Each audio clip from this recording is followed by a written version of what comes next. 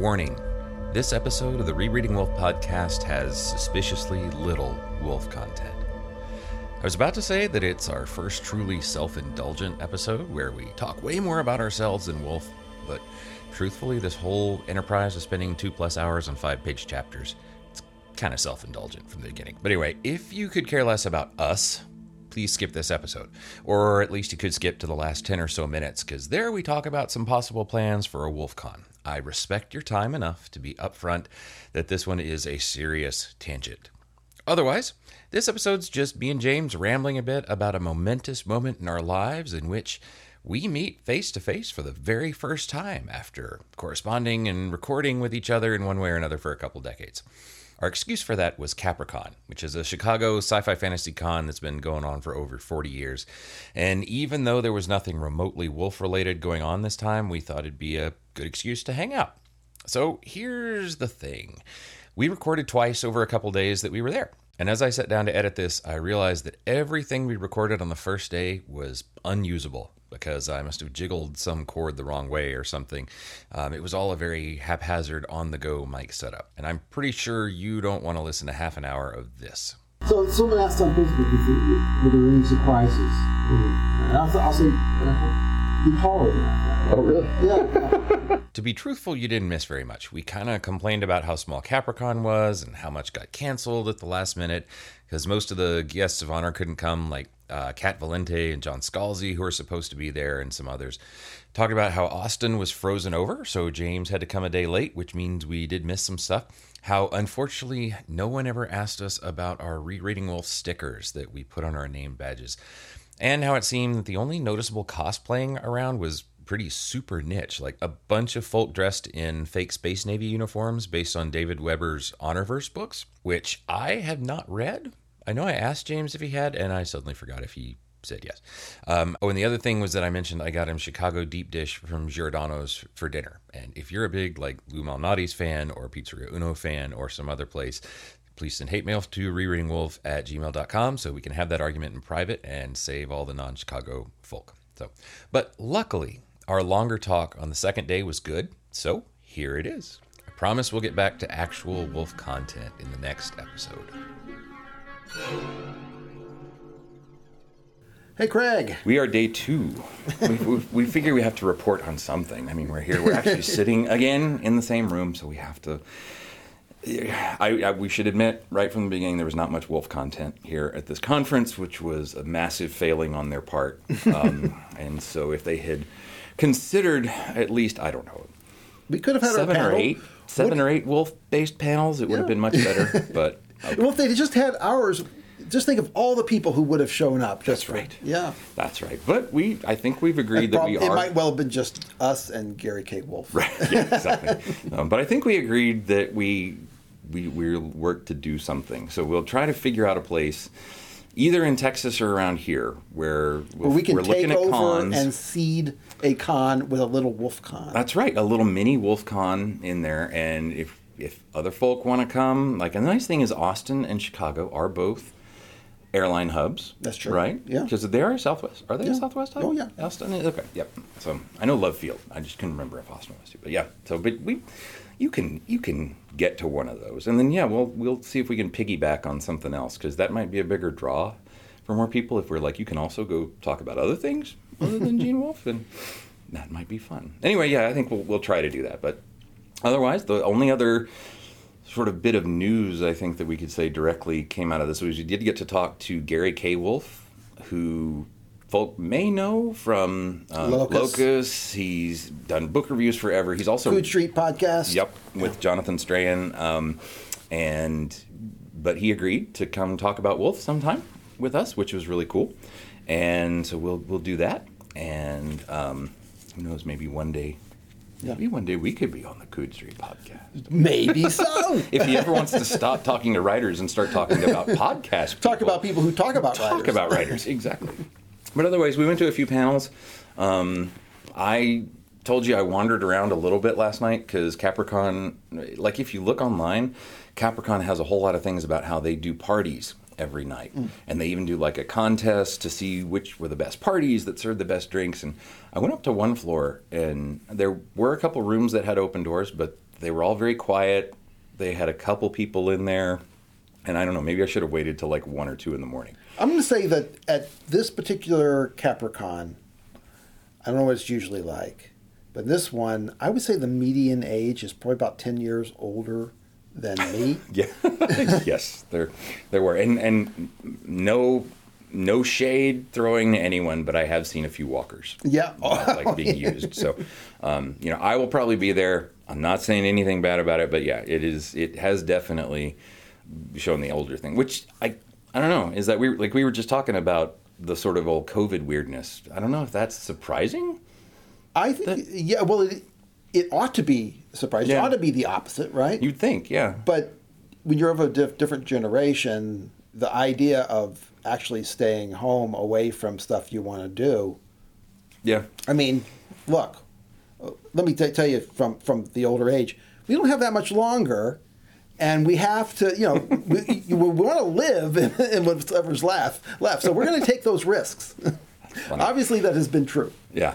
So I don't know, and I read something the other day about how, like, con culture is really something from, like, it's an older generation's thing. That could be. There are definitely a few people running around here in costumes and doing little things in younger groups, but yeah, I don't know. But the thing that I read talked about how con attendance is primarily now people like 40s and up. Like really? That makes up a whole lot more than the younger even crowd. The big ones and stuff like That's that? what it said. Now, I don't think that counted like Comic-Con and those kinds of things, but and maybe that's the thing. Maybe Comic-Con is just a much bigger spectacle, and so it could still skew much older than that. Yeah. I saw there was one panel on the other days talking about, like, if you are a con organizer or work with con organizations, like how to get more people to come.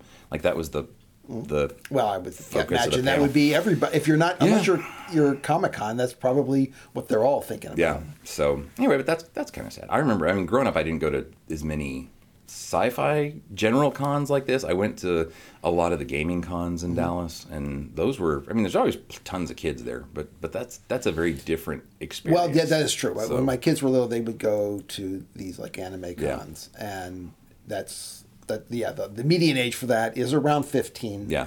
And yeah.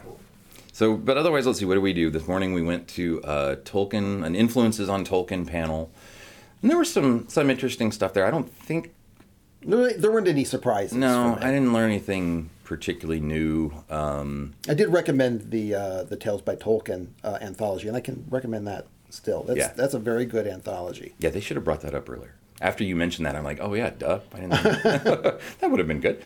Because they were really trying to focus on like other fantasy writers from late 19th, early 20th century who were doing it.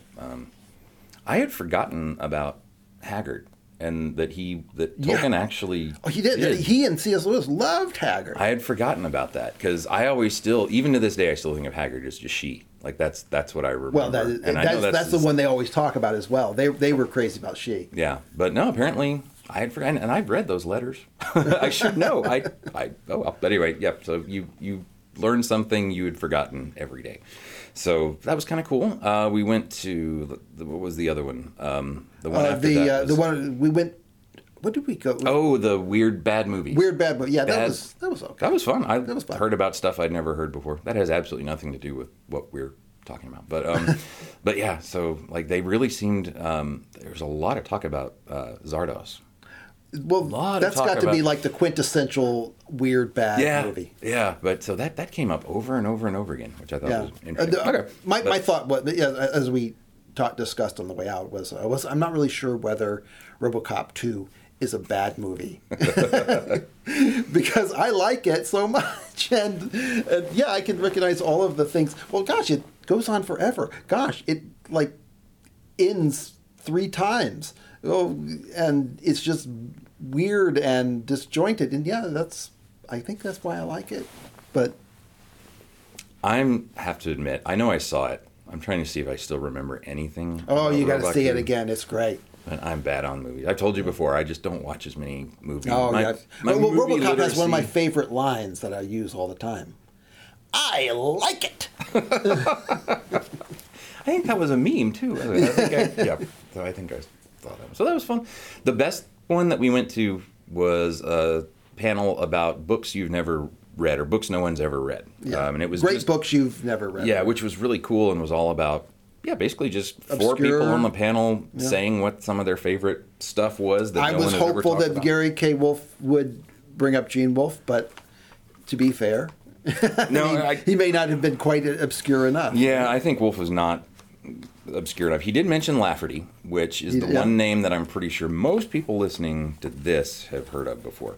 But he threw that out there, and it was cool because lots of people were like, "Oh, interesting! I don't know that person." He's people are talking about whether Gene Wolfe is having a Genaissance.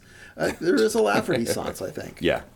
So Katistic Press, and once more gets in print, like the best of Lafferty, that is going a big way, at least in terms of like new publishing. But if they can get some of his other stuff, well, I'm surprised that the one about Thomas More, the novel, that was reprinted so often. Past Master. Oh, Past That's the one. Yeah. Past I don't know if it's in print now, but it seems like that one could come back. But I don't know. His short stories are so much better, but they're also stranger. So, I don't know. Well, that's the appeal, isn't it? But that was cool. Let's see. I'm trying to think of things that were there. There's a lot of stuff I hadn't heard of before, and then they mentioned a lot of old space opera. Like there was a whole lot of older space opera that got mentioned. Well, if you're gonna, if you're gonna talk about science, and it was, to be fair, it is science fiction fantasy. They're not just talking about old romance novels. Right. So, and it's going to be space opera. Isn't that pretty much what it's all about when you get to a certain era? It seems like, because they had Lee Brackett's Long. No, that's not one. Lee Brackett's Long Tomorrow, and that's not space opera though. That's like a post-apocalyptic thing, which I know I've read but don't remember much about. What were they? Oh, Out Past the Stars by, is it KB Wagers? I'm trying to read my horrible script here. So, there's an unreliable narrator where a guy is basing a story on his illegible handwriting. I like that. There's a lot of Caribbean base. Yeah. One of the guys on the panel, he's an English professor at a little smaller school which has a name I actually can't pronounce. Sean Duke. There we go. Sean Duke from the University. That's Bemidji. Bemidji State University. There we go. But he does a podcast with, I believe he's Jamaican writer. By the way, the name of that podcast, which I couldn't remember when we were talking, is The Skiffy and Fanty Show. And the other host, in addition to Sean Duke, is Brandon O'Brien, who's from Trinidad. And another cool thing I didn't realize was that Kate Sherrod, who is a listener to us and also goes by Osipego on Twitter, who, if you follow us, you've seen her chat with us every now and then. She was a host on that show for a little while, which was really cool. I had no idea. So if you're listening, hi, Kate. And but he's taught a lot of that too, and it looks like one of his books was trying to sort of trace a lot of genre stuff about that. So that was pretty interesting. But he had a lot of good suggestions there. I even talked to him afterwards, and I was kind of like, it seems like there is a whole lot of now, like new Caribbean things that are getting slightly more popular. And I don't know, Karen Lord is one person who, she and Nayla Hopkinson are two writers who I've read a ton. I think I've read everything Karen Lord published. Wow. I think. Because she's only, I think it's time to start the Karen Lord podcast. No, I mean, it's good. She's really good. She's really, I really like her stuff. In fact, her first book reminds me a lot of Lafferty because it's all kind of told in these sort of, it's like taking sort of Caribbean fairy tales and myths, but sort of turning them into a novel and then having the novelist things happen in the same kind of logic as the things were. And it was really, really cool, really strange. But that's why I read it. But then she's written some other stuff that's more, one that's sort of space opera. One book that reminded me a lot of in John Harrison's Light series. Light, and, so kind of like sci-fi, but with a real sort of weird bent to it. He didn't necessarily have a good answer for why there was so much Caribbean stuff coming out. But I just in vogue. Everything, there is definitely... It's like trying to explain the British invasion. I guess so, yeah. But there's definitely, there is hell, I wore my shirt the other day with all the sort of African and African-American writers, sci-fi writers. And there's a fad for that right now, which is good. I'm all for it. But yeah, then some fantasy stuff I had never heard of, or at least don't think I've heard of, like this Bridge of Birds by a guy named Barry Hugart, which one guy was saying was one of the best fantasy novels he'd ever read. And I looked it up, and it's the first of a trilogy about a fake China. It's like an alternate Oh, that's so cool. China. So it's kind of cool. Like I had mentioned Ernest Bramah earlier, who, if you don't know Ernest Bramah, writes these really, really fun stories about a guy named Kai Lung. That one was the one thing that I really kind of want to look up just because it sounded so different. I mean, that one guy was super enthusiastic about it, but also, yeah, fantasy set, and it's probably would get hankles up about cultural appropriation-ishness. Just like Ernest Bramah's stories are all... They have absolutely no connection to real China at all, but he sets things in China, and all the people speak in ways that are like, oh, the so honorable so-and-so, you would do this, and... Like Charlie Chan. Yeah, and it's, on the one hand, it's horrible, but at the same time, they're these really, really funny stories that are all these weird, like, comedies of manners, and it's all about how Kai Lung is this sort of loser guy who can cheat everybody out of whatever just by following the social codes and mores of his weird little China in like the perfect ways. And anyway, they're really super entertaining. So now I want to read this, Bridge of Birds. Somebody brought up, there's one called Firebreak by Nicole Corner Stace, was her name, who said that it's like Ready Player One, but good. But it's another kind of post-apocalyptic thing where the main character survives by playing video games. In some online world, which seemed kind of cool. Yeah, was that the one that Gary K. Wolf said that was one of the best science? No, that's not true. That's not the one. So that looked interesting. Again, something I had never heard of before. The other thing that sounded kind of cool that I'd never heard of was from the author William Horwood, but it's a whole series about moles. Oh, yeah. It's like a Redwall series, but it's about these, instead of mice or rats or whatever, they're moles. And the first one's called Duncan Woods. Yeah. So, yeah, cool stuff. I'll type this list up and put it somewhere on Facebook or something just for the heck of it, just because that way I'll have it in a place that I can actually access it. Remember. Well, Facebook is a bad place to put that kind of thing. Right. You might want to put it on your blog or or we can do another public Patreon. Yeah. There you go. But that was fun. That one was good. It was totally just a panel of people throwing out their favorite stuff, and then everybody gets a chance to go, I know that, and sounds cool. Yeah, everything they mentioned is somebody had heard of it, I think, but because they're all readers, and everyone, and the median age, as I said, is 65, right. So or 70. Yep. And there was that funny moment, too, where Gary K. Wolf talked about a young, I forget who it was, but a very young writer who had just published something, and he was like, and she said her favorite author was George MacDonald. And I'm like, how did she know about George MacDonald? She's so young. Well, there's the internet. But Gary K. Wolf may have read that book when it came out. I don't know, but... But it was cool. I had to get the one thing I had to say, I always tell people to read Michael Sisko, even though he's incredibly strange. I don't think that is not a downside for this audience. No. So, and I think Wolf certainly knew him, and the other guy knew that the Vandermeers had published him. So maybe in this group he's not lesser known, but I just know I feel bad because his stuff goes out of print so quickly. So, and I should mention last night we did see Ada Palmer. Mm-hmm. Yeah, she was performing with her a cappella group, Sassafras. Yeah. They do right now. I don't know what else they do, but they have a lot of Viking songs, and I think Ada has written most of them. Yep. Or at least a co-writing. I don't know what their process is. Yeah, while she was singing, it was a little trio. That there's actually a whole group that Sassafras has that they'll travel. They'll do performances, and it's a lot of period-esque music. Yeah, that a lot of like what's the word? Polyphonic. Polyphonic. Yeah, a lot of polyphonic.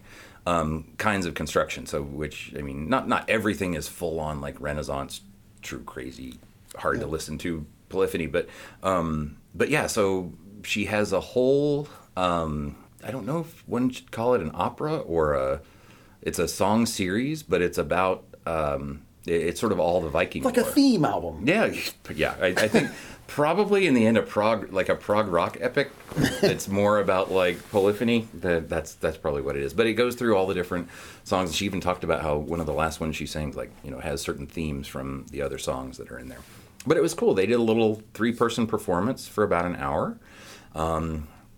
And through masks, which Have to was talk to her a little bit. Yeah, really cool. Yeah. Not that. Oh, yeah. I thought that that she was going to collapse at some point because she's really putting all of her lung power into these songs. Yeah. And she, it's hard to do. Yeah, behind a and mask. you can actually listen to some of it. They have stuff on YouTube and online, and the band has a little website. I guess I call it a band group. I don't know, but I'll put some links on there just because that's really cool. But we did get to talk to her briefly afterward, which was fun, and talked about how people responded to her interview, and how I know a few of you guys have told me that you bought the new Tour Essentials versions, and I don't know if you told me you bought them specifically for her intros, but I told her that, and she seemed very happy. So on the off chance, Ada, that you ever actually listen to this, no, people have told me that. That's absolutely true.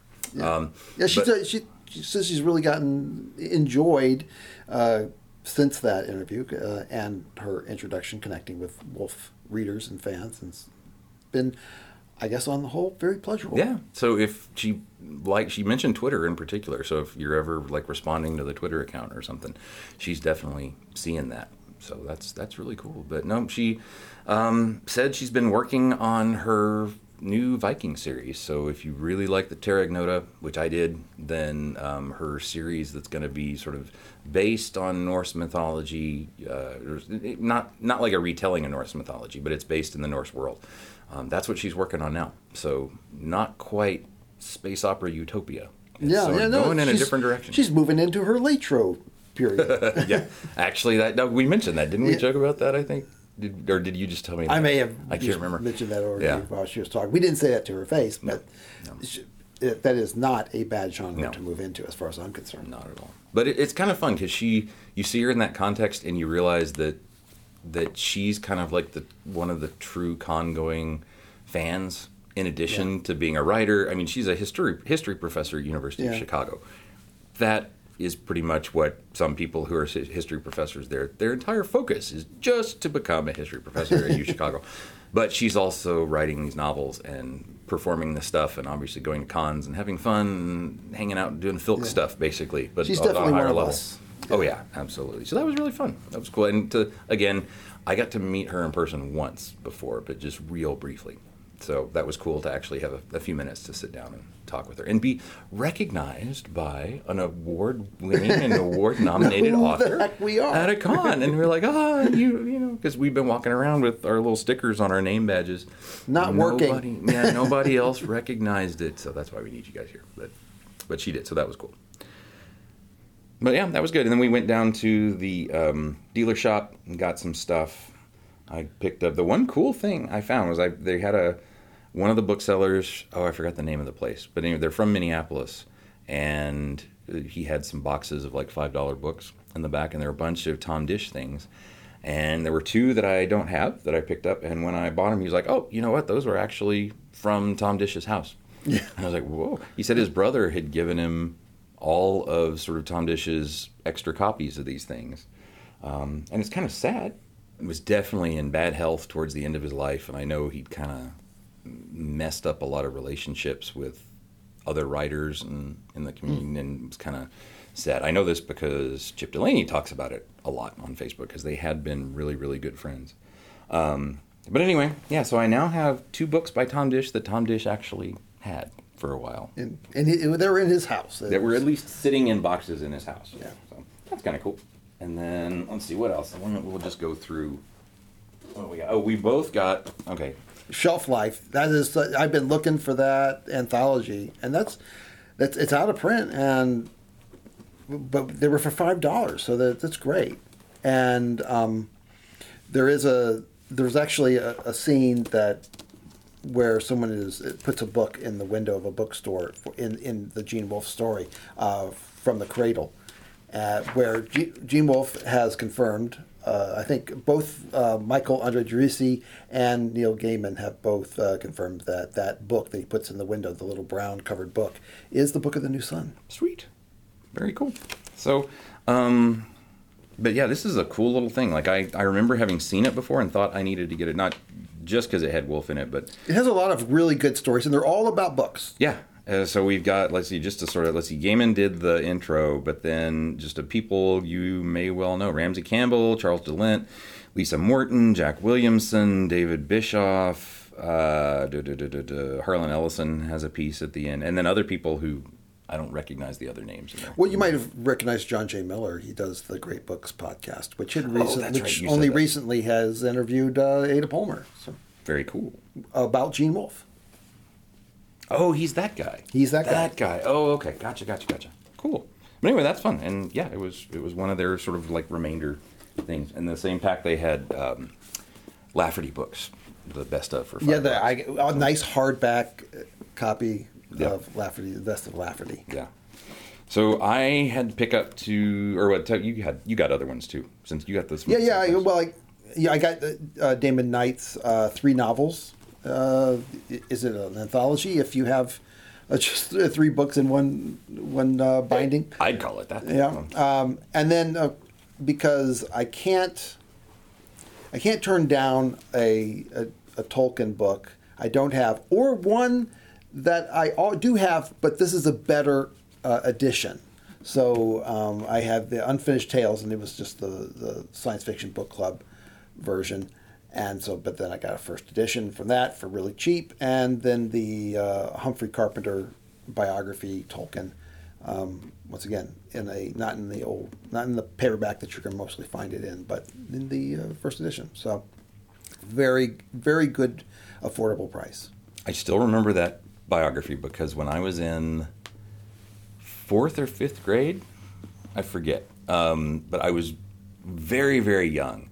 And we had to do a book report on a biography, I remember. And so my dad had Tolkien's biography, and I had probably read Hobbit by that time. I'm pretty sure I hadn't read Lord of the Rings, but Dad had definitely read it to me. And so I was like, nope, I want to do Tolkien's biography. And it was the first book that I can really remember sitting down and trying to read and being like, I am bored. Because, I was like, I was a biography of a writer, that I didn't know anything about, like, late 19th century, or I had no care. I didn't care at all about World War I. I did anyway. But I still remember I finished it, and then I remember being sad because I didn't understand or just didn't have a context for a lot of the stuff that had been about. And so I remember feeling very bad that even though I could write my little book report about who did what, I still remember feeling like I don't really get it. So I do remember though rereading it like not long after, because I'd always see that. I kept it on my shelves, and I remember every time I'd see it, I'd feel a little bad. Like, I'd just be like, why did I didn't understand that book. And so after... Now I know why you became an academic. I think so. You feel so much angst over not getting a book. Well, that's pretty true. But and then I finally reread it, and I was like, oh, that's not that hard. And then, because at that point, I could actually, like, read. But, yeah, let's see. So that was... Did Carpenter, I just thought, did he do a book of, like, criticism?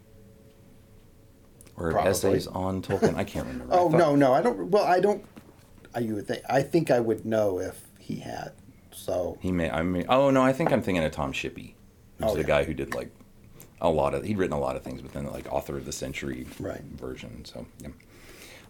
Let's see. I got a little small press thing by Michael Swanwick from Tachyon Press that collects a lot of really, really, really short pieces. It's called Cigar Box Faust and Other Miniatures. Yeah, we think we all agree that is a great book to keep someplace where you're going to be doing some sitting for a short period of time, and you need something to read. Yeah, and you told me that you have the entire bathroom American bathroom book, which I love, and has never been in the bathroom because I'm afraid that people would never want to read it if they knew it had been. And I made little paperback covers for them, so they look little plain brown covers. because I just feel like people will, if they didn't have that. Oh, hey, look I at didn't even that! realize it's signed. It's signed by Swanwick. It wasn't even marked. Well, hey, cool. How cool is that? Well done. But yeah, so Yeah. I just think it's a great. They're great little. There's 3 volumes. I have all 3, and I recommend them, but I don't read them in the bathroom, so that I can loan them out with confidence. So, okay, now, this is not exactly too much information, but one thing that really bothered Amber when we first got married was that I would take a book with me into the bathroom, and she would always be like, that's gross. I never, gross are you gonna... If you're the only one, because you can put it, she had want to know whether you were putting it back on the shelves? She's like, now I just look at your books and I think that you've taken them all in the bathroom. And I was like, I promise I'll wash my hands. I don't know. So, anyway. But yeah, so I apologize. Did you ever see the Seinfeld episode where George takes it at a bookstore and he takes the books into the bathroom and someone catches him and and they say, "Excuse me, you got to pay for that book." Yeah. And so he takes it. He says, "Well, I'm gonna go to another store and just return it." And he takes it and it's been flagged. Someone's got. That's funny. That's funny. That's cool. I'm bad. I remember a few Seinfeld episodes, but I never like anything that came out on TV in the 90s. I don't. Oh, that's so sad. That was when I did not. I did go without owning a TV for a short while. So. I don't get that. I pity you. I know. No, I'm so lowbrow. I pity you for not having a TV. I'm pretty Seinfeld illiterate. Like I know Soup Nazi, and I know the cutting the Snickers bars with a knife and fork. And I know I've seen a few things. Like, of course, I've had to have seen the Festivus stuff by now. But yeah, there's a lot of the stuff I don't know too well. You'll appreciate that because it touches, it connects with your life. Cool. I got one by C.S.E. Cooney, Desdemona in the Deep, and the reason I want to do this is because I know that Woolf kind of mentored her. Yeah. And I think she's called him one of her mentors for a while. But I've read some like short stories and some of her poetry online, but never actually anything physical. So yeah, we need to bone up on what she's been up to, because obviously eventually she will be a bonus episode. Yep. I follow her on Twitter, and she definitely lives a very interesting kind of life. Like, she would stay in various people's houses during the pandemic and stuff, and like, yeah, just really kind of cool, and was all over the place and talk about writing and trying to do all kinds of like cool, like speculative poetry things along with her regular writing. But this one looks really cool. It has Kat Valente, Delia Sherman, Sharon Shin say good things. They did the blurbs. Oh, Patricia McKillip. That's why there was one other one there, and I love Patricia McKillip, and the fact that she said this is good stuff. I mean, I had to pick this one. So, because otherwise I had to admit I don't know anything about them. So, looking forward to that. And then the other one I got, Theodora Goss is a writer I really, really like. And this is one of hers I just don't have, but it's Snow White Learns Witchcraft, and it's a whole bunch of, it's basically like feminist versions of fairy tales and old children's stories, but it's a lot of very short stories and poetry. But I think that Theodora Goss is just a beautiful, beautiful writer. And I met her, I was telling you, I kind of go in and out of being interested in speculative poetry, which is, if you're at all interested in sci-fi fantasy poetry, there is a whole little sort of underworld of speculative poetry stuff. And they had a couple things here, but they were all like on the virtual track. See, it's got a blurb in the back there by Janet Yolen. Yeah, it's got Yolen. Jane Yolen. Jane Yolen, yep. And who's I've read her Hyacinths. Yes, yeah. But yeah, Theodora Goss, she does a lot on social media, but she just has a beautiful, beautiful prose style that I just think is really, really cool. So if you like stuff that gets a little bit more flowery, then she's definitely for you. Okay, so now I'm all guilty because I'm like, she's a feminist writer, and she's very beautiful. So, of course, her things are like flowers. Now she hates you. Yeah, no, really, really smart. She's a great sort of entry drug for, like, speculative poetry. Cool. So she's really cool. Was that it? I think that's all we actually spent money on. But otherwise, yeah, it's been very, like we said last night, it's been very low key here. It's very low key, but that wasn't why we came. We came really just to see whether there would be an implosion Right. when we interconnected. So, and that's cool. I think we got over the awkwardness pretty well. Yeah, I think. sure. I mean, here's the other thing too. Like, I assume you are by nature more of an introvert than an extrovert, right? Yeah, I would say. Yeah. I'm an extreme introvert, so having to expend extended period of time is, even all my friends from high school will tell you, like, in fact, if you guys are ever listening to this, I don't think have I ever told you the story about how I used to have my mom tell people I wasn't home so that I could keep reading? No. And didn't have to go out. You may have. So, so they found out one time that I would do that, and they got very. I still can't live that down. So now, anytime, like if we're going to try and play some game, or like we're trying to do D&D just a little bit right now, if I can't make it one night, it's like I catch hell forever. So, don't send your mom. Yeah. So, but no, it is weird after having like corresponded for more than a decade, possibly two. Like I said, when I think back on our episodes, when we I actually imagine you there. So that's good. Yeah. That's good. I always I don't know that I really do. Like, it's always like, I feel like one reason why I feel like it's easy to do this is because it's kind of like talking in a way that you're not necessarily like right immediately with someone. So if you have that introvert urge to like hide for a second, you can't. And it's like, but it's been good. I don't think, who is it? Nudist kept joking about who smells. Yeah, right? well, Nudist, I can tell you, neither one of us actually do smell. Or perhaps we both do and we don't really notice. Right. Yeah, that's the other possibility. We could have the canceling out old people smell. That's right. Well, I'm sure I have an old person smell.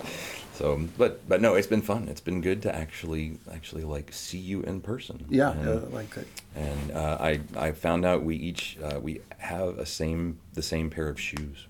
Yeah, I'm not wearing them. We are shoe brothers. I have cool little pink Converse that I love.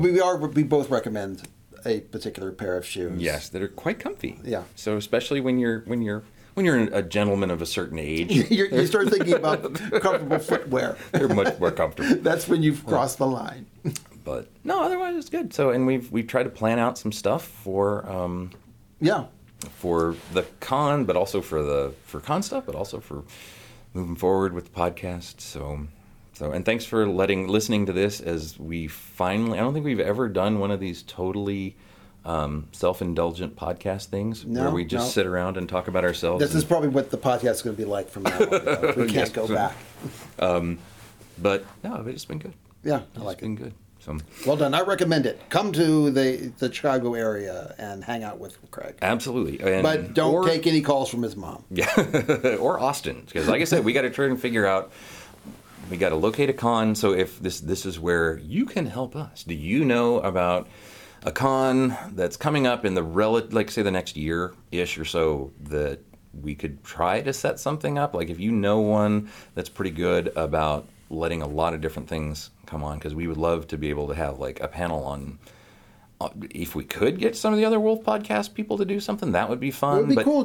We could do one on doing a podcast. Yeah. I mean, that's the other thing. Yeah. Yeah, is that we could go sort of branch out to just podcast stuff instead of just Wolf. That would be, but really what we'd like is an excuse to be able to do something and then have an excuse for more people to come and do some kind of little mini WolfCon. And if we could do that, we might even be able to set up our own thing and see if we could do a chapter and then just put a microphone out there and people can interject. That would be as cool. we go along. Yeah, that would be really cool. And then just let everybody know what chapter we're doing, and then we could do that. But it'd also be fun to if we get a room in the place, we won't need an entire ballroom, but if we could get Mark to come too, then we could have Mark give something or do a couple little Wolf discussions or something too, and turn a bigger con that's already got lots of other fun stuff going on into a little mini WolfCon too. Yeah. Just totally be parasitic. I mean, I think that's a good idea, because I know they do have that LaffertyCon thing that day of LaffCon, and that's cool. I just don't know that we'd be able to get that many people to come just for a Wolf thing. I don't know. I mean, you never know. One but never knows. You have to have a WolfCon in order to find out how many people are going to attend the WolfCon. That's true. But I think a cool thing first would be to piggyback on another big con where there's loads more going on and you know, dealer tables and other stuff. And you can, if you want to go join the Filk circles that are going on, you can go join the Filk circle, even though I tried to find them last night and never could. I think I heard them. I think I did hear them.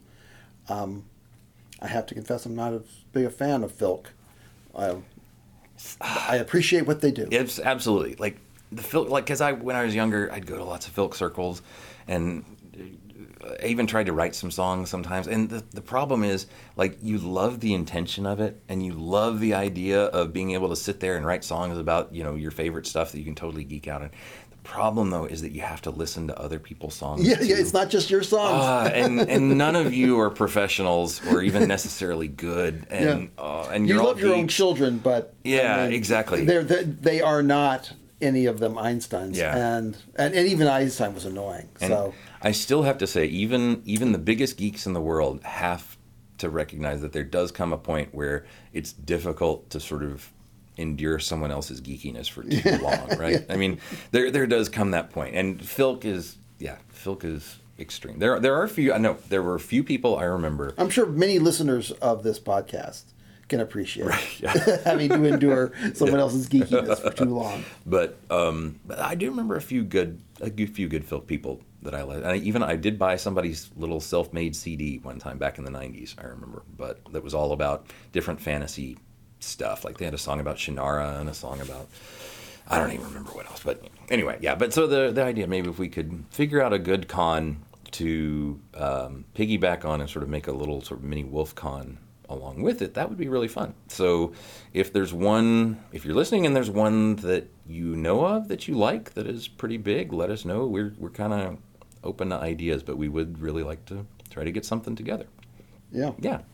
So that's what I guess we can leave you with, is the hope for a WolfCon, as we have been inspired by the smallness of Capricorn that could be bigger. Can be done. It doesn't have to be. You can actually have a con. It doesn't have to be one that people attend. Exactly. So, and we'd have to make it real too. We would have to not offer a virtual option. Yes. That's just because otherwise, forget it, people. Otherwise, I know, because I would wimp out. You would say, I could actually buy the ticket and then never log in. And my mom would say I couldn't come. So, that's right.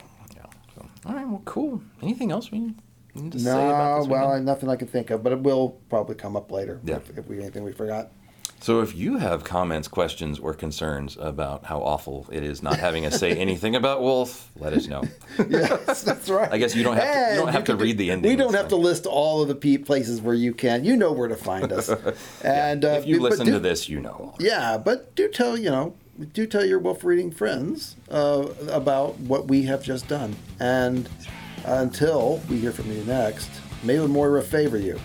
Bye. I've been slaving at work, now I'm gonna dress up like a Captain Kirk. Beat me up tonight, yeah. I can't wait till you're right beside me like a gold bikini Leia or a poison ivy. It's gonna be tight. Oh, at the con. See a Dalek from Doctor Who at the con. And the Frost and Sailor Moon at the con.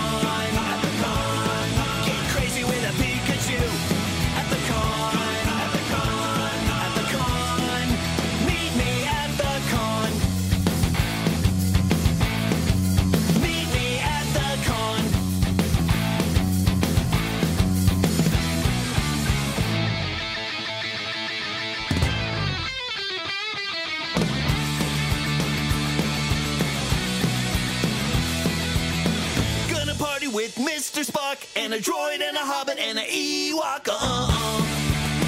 Each hop a yup nub. Woo! At the con.